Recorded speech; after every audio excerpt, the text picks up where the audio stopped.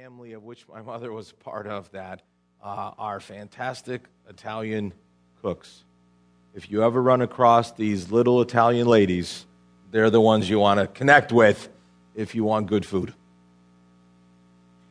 And then I listened as they talked about what her life was about how she had her time with God every single day,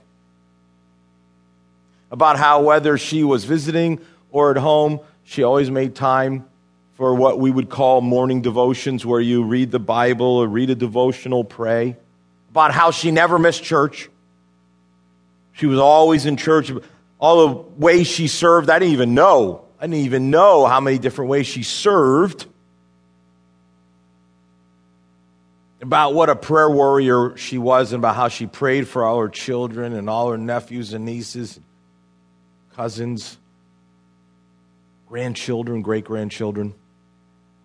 And when the service was over, we went outside. I was standing there with one of my cousins, and in a real act of authenticity and honesty, she spoke probably for many of us, and she said, "Man, I got to start making some changes in my life. Someday, there's going to be a funeral for me, and I want things to be said about me like were said about my aunt."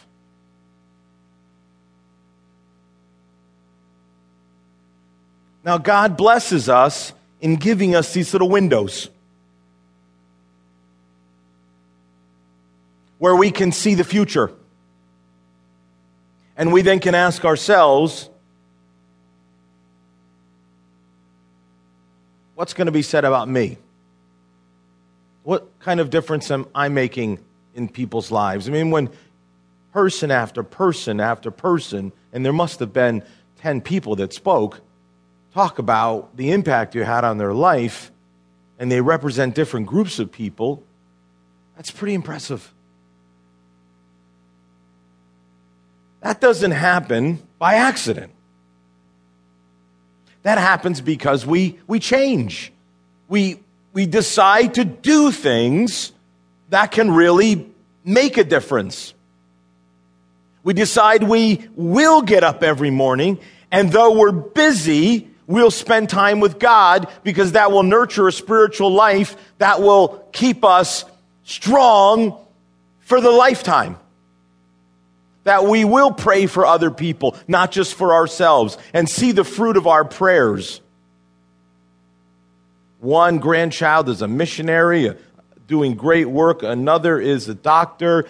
She's got a nephew that's a pastor. She has another one that has a very significant Christian leadership role. She's got all kinds of fantastic businessmen, including her own daughter is one of the most fantastic businesswomen you'd ever meet. All these people, how did all that happen? Well, part of it was prayer.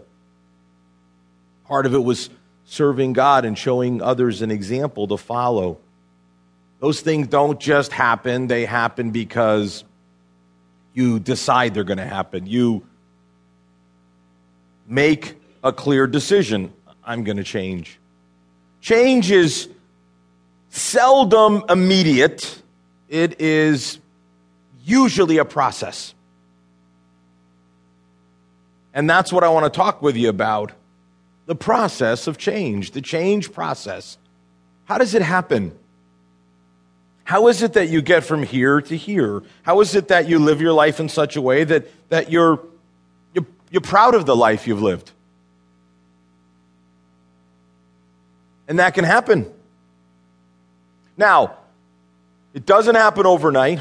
It does not happen all at once. It's best to focus on one change at a time, but it positively can happen. That is what this series is all about. So however you are joining us today, welcome to this message on the change process. And here's how it begins. You have to understand the keys to change, the keys that open the door to change. There are 4 of them. You must have them in your hand if you are going to open the door that leads to change. Or you can stay where you are. But I hope that you're motivated to change, that you want to.